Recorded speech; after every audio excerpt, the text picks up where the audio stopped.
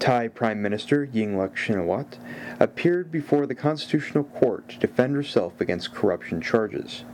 A group of Thai senators charged Yingluck and her party with abusing power during the transferring of the national security chief in 2011. If found guilty, Yingluck can be banned from politics for 5 years and removed from her current office.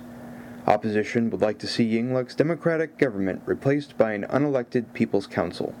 This divide has led to a deeply polarized Thailand. The court's final decision on the abuse of power case is expected Wednesday. We'll bring you more on the story as it develops.